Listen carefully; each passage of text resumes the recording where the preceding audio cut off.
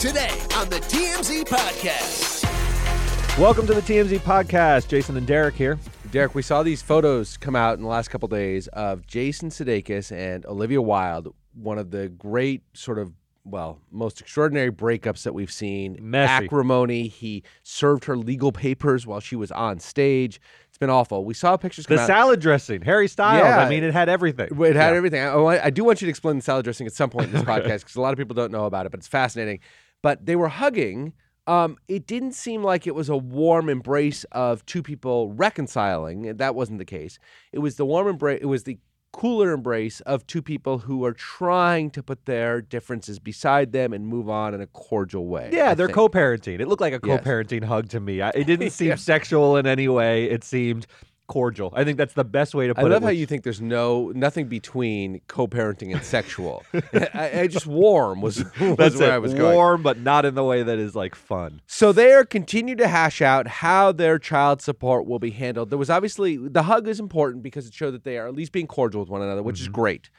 Because they were nasty. A real dislike had developed between them, and hopefully that's breaking down for the sake of their two children. Their lawyer's not so cordial, though. Not so cordial. She wants some child support. He doesn't want to pay it. What's going on? Yeah, a lot is going on between where this divorce and all the custody and child support issues should be decided. Jason, SNL alum, Saturday Night Live, he prefers Famous New York. New Yorker. Famous New Yorker. And his lawyer, Bill Beslow, tells us he went to a New York judge to resolve all the child support issues, and he says, I want to present them here. But last July, the New York judge in the case and the California judge ruled that this should all be handled in L.A., where Olivia is based. Custody issues should be handled. Custody, yes. Right. But now he said he's initiating these proceedings in New York over child support. Over support. And she's saying, I thought this was already resolved. There's a big reason for this. Yeah. New York law is a lot more friendly to the parent, typically the man, but not always, who's paying the money to the mom of the You can get a lot more child support in California. There you go. That's it, You right? get a lot more child support I mean, in California. Olivia, if she... It's not just more, though. It's the levels for even getting it are easier to overcome in California. In New York, you have to do more proof and showings and things like that. She's obviously a wealthy woman in her own right. Yes. She just doesn't have Ted Lasso money. Yeah, and the fancy name for this amongst lawyers is called forum shopping. You look for the best court to accomplish what you want to accomplish. So if he thinks that the child support issues will resolve in his favor in New York better, he's going to push his lawyer to keep the case, at least that issue, in New York and argue that, hey, custody is separate from child support. Olivia, for her part, wants to have the highest amount of child support she can get. She says custody is the same thing as child support. Let's resolve them all in California. Yeah. So that's where you get it. She's got the top divorce lawyer you can have, Laura Wasser, who is at least in the realm of celebrity. In the realm of celebrity divorce. Yeah. So they're going to battle this out. I think she will probably prevail. And the reason I say that is judges don't like to necessarily have their orders, step on each other's toes. There's generally a sense of comedy, right? C-O-M-I-T-Y. Yeah, where judges respect the turf of another judge. Right. Now, there is, as much as judges like to respect each other's turf, they also, some judges, we don't know who these judges are in this particular, or much about them, they also like to have cameras on them sometimes, right? Big point. They like to be part of the news. They're human beings just like anybody else. Yeah. They like their fame. They like what comes with it. And he might be saying, I don't want to lose my Sudeikis case. New York might be, I don't want to lose my Sudeikis. I like going to cocktail parties, and people walk up to me and go, you got the Sudeikis case, and you can talk about it. Now, Jason Sudeikis is not saying he doesn't want to pay any child support. No. He just wants to pay what he deems a reasonable amount. I'm sure if you were to ask Olivia, she would say, I just want a reasonable amount. But what those amounts are may be very different in their heads. Right, and they probably think that each other are unreasonable. If they didn't, they would have resolved it by now. Yeah, here's what I think is interesting. So this is on the heels of those pictures coming out where, like you said, it was cordial. I don't think this is uncommon where the two combatants can be cordial to one another. I don't think it's fake. In other words, what I think you have are you have your hired bulldogs to have the fight, and you try to keep things peaceful between the two of you. Is that not like? Do you think they're faking it? I think they actually have harsh feelings towards each other, but they also know that, hey, during this hug, let's just let our lawyers fight. We don't really need to be angry with one another. Let's just let this be handled in court. Or you think it's just a cover? Like, if you hire a lawyer, you actually hate each other. I don't think it's a cover.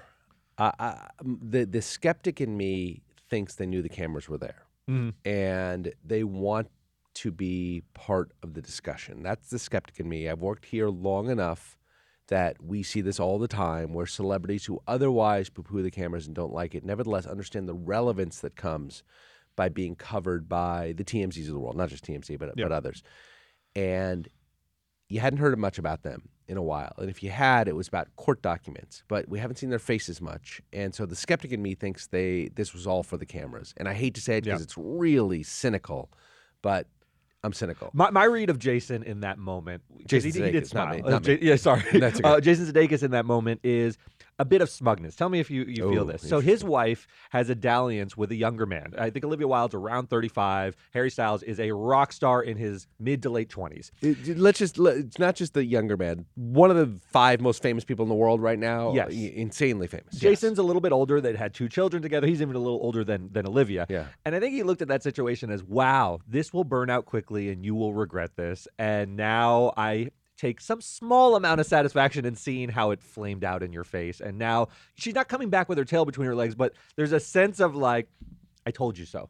Did you see that in his face? Yeah, maybe. I think Boy, are you reading it? There's no way to see that in his face. You're reading that. I read it all in the situation. On that face. Yeah, but it's interesting. There's a bit of sexism there, right? Because he's Sure. been banging around whoever he wants to, 24-year-olds, and nobody would ever think twice about that flaming out and him just getting his. And yes, we've never said, boy, Leo's going to flame out and what he's going to regret those 26-year-olds he keeps having sex with. True. Although you ask about the salad dressing, the brief story about that was, she left him, apparently, for Harry Styles, who she fell in love with on the set of Don't Worry, Darling, which was a catastrophe in and of itself. I liked but the movie. It actually was okay. I liked it. Yeah, I enjoyed it.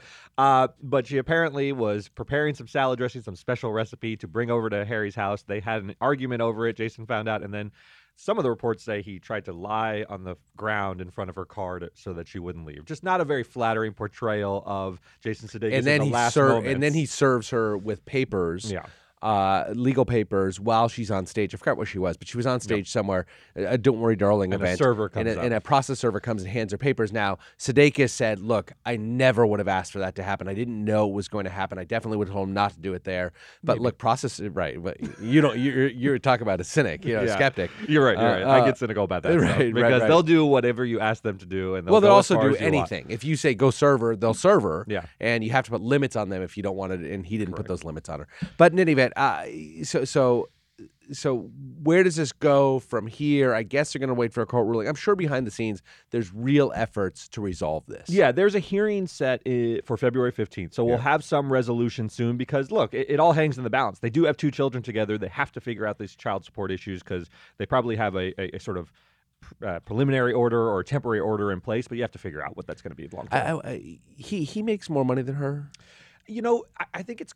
I don't know. She's more in movies, so I think her income is a little bit more uneven because she has a project or doesn't, and he's in television. So if you have a season of Ted Lasso, he's making big bucks. I think he's probably a steadier. Good money, really good money. I mean, look, I would kill for that money. Apple pays a lot. I guess. Apple pays a lot. They got a lot of money. But Don't Worry, Darling was a commercial success, wasn't it? I just. Yeah.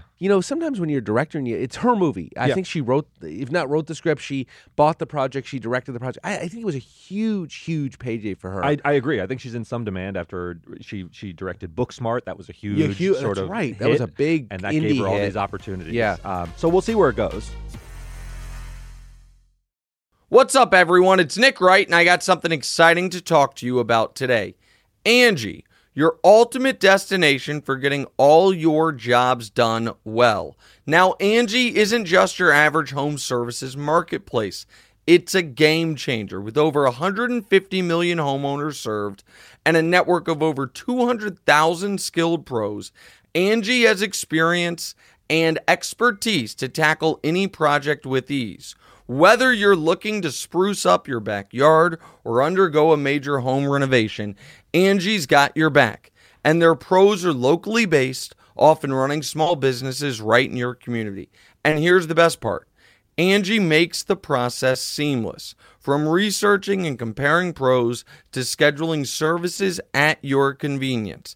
Angie's user-friendly platform puts you in control. So why settle for anything less than perfection when it comes to your home? With Angie, you can trust every project will be completed with the utmost care and professionalism. So get started at Angie.com. That's ANGI, or download the app today to discover why homeowners across the nation are turning to Angie to get all their jobs done well. Speaking of relationships gone south. Good segue, Jay. Yeah, Tom Brady and football are divorcing.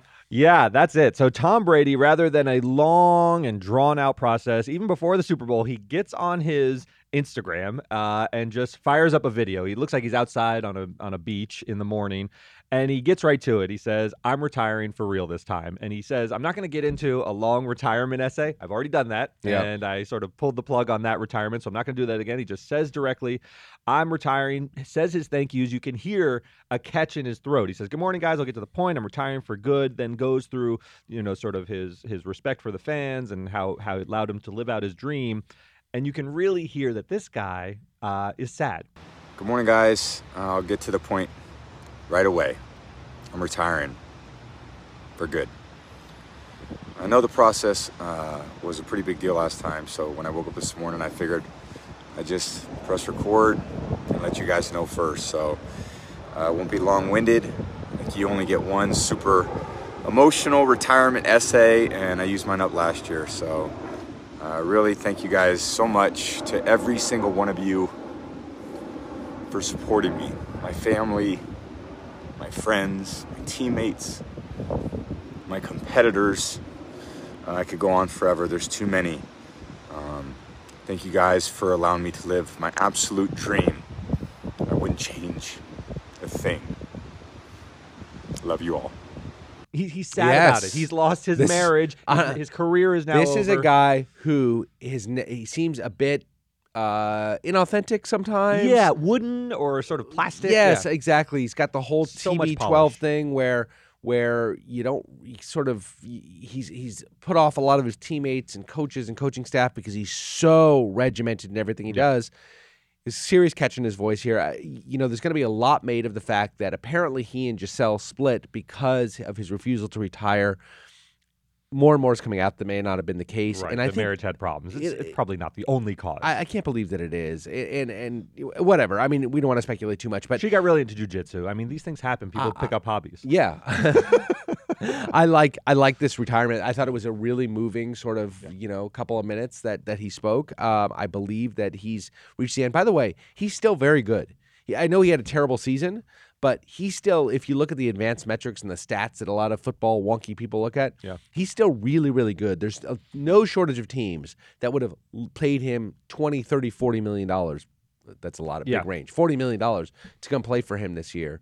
He's got way more than that. He doesn't need it, but but he turned down a lot. I find this, so he's the GOAT. I mean, look, 7 rings, has the all-time passing record, the all-time touchdown record. I still find it unsatisfying because when the guys do it this way, Michael Jordan is the other big retirement. He had the shot over Brian Russell, and then he retires on the Wizards years later in sort of like the declining, his declining skills were on display.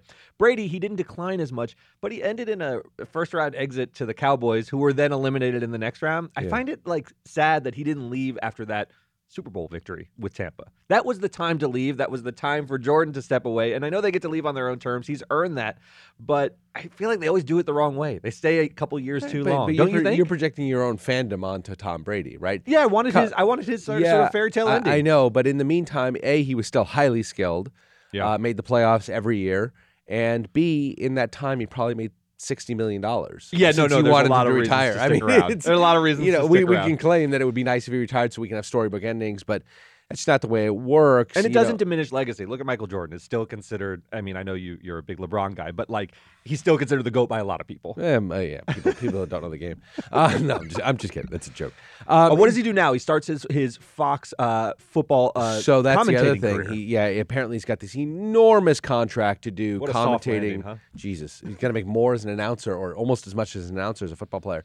Has this enormous contract with Fox to announce games. He's going to be the face of Fox. It's It's not going to be like you're just going to see him on Sundays in football season. He is going to be across every show, promoting every game. I think it's a 365 job. I don't think it's just 12 weeks or 17 weeks during the football season. Let me ask you a question. You're very into football. You follow the commentating. I know there's Tony Romo is sort of unparalleled in his ability to sort of break down plays before they happen and so forth. Peyton Manning has cornered the sort of humorous thing with his brother. He does a great job. Troy Aikman's more of the staid, been there a long time, tells it as it is kind of guy. What's Tom? Is Tom going to be first? Is he going to be great at it? And second, is he going to carve out some sort of niche? There's nothing we've seen from him to suggest he's going to be great at this job, to be honest with you. He's not particularly funny. He doesn't have that sort of... Tony Romo's kind of funny up there. Yeah. And Tony Romo's got a real ability to kind of, convey to the audience in simple man terms what's happening. Tom Brady, he could surprise us. Yeah. But I've never seen anything to suggest he's going to be that good at it. And he's a little wooden, a little stiff. Also, Tony Romo apparently was totally beloved by his teammates and everybody around the league. They thought he was funny. Yes. The whole thing. Nobody likes Tom Brady. I know. Nobody loves Tom Brady. I think everybody respects and admires him, but nobody loves him. Let me posit something because this fascinates me. The greatest never really make the greatest announcers. Michael Jordan, not an announcer, not really good at it. He's been, you'll sometimes hear him as a guest. Frankly weird. Yeah. Wayne Gretzky, strange. Tiger Woods. Tiger Woods can't do it. Kareem Abdul-Jabbar, too sort of prickly. Do it. Is it because there's no humility in those guys? They're the greatest, so there's never an ability for self-deprecation. The greatest in basketball, Charles Barkley, not the greatest player of all. Certainly tremendous. Right. I mean, a Hall of Famer, but never during any era was Charles Barkley the man. And I wonder if you need to be very great so that you're a respected voice, but not the best, not considered the GOAT, because I don't know a GOAT who's the best. Great theory. I'm trying to think of who the best. Troy Aikman's a Hall of Famer, but on the Barkley scale, great Hall of Famer. Romo's perfect. He was like kind of pretty good, never really reached his potential. Right, maybe the worse you are at the game, the better you are at announcing. Something to think about. It's something to think. You and I might kill it out there. That's why we do. That's why we make good pod. All right, everybody. Thanks very much. We'll see you tomorrow. See you next time.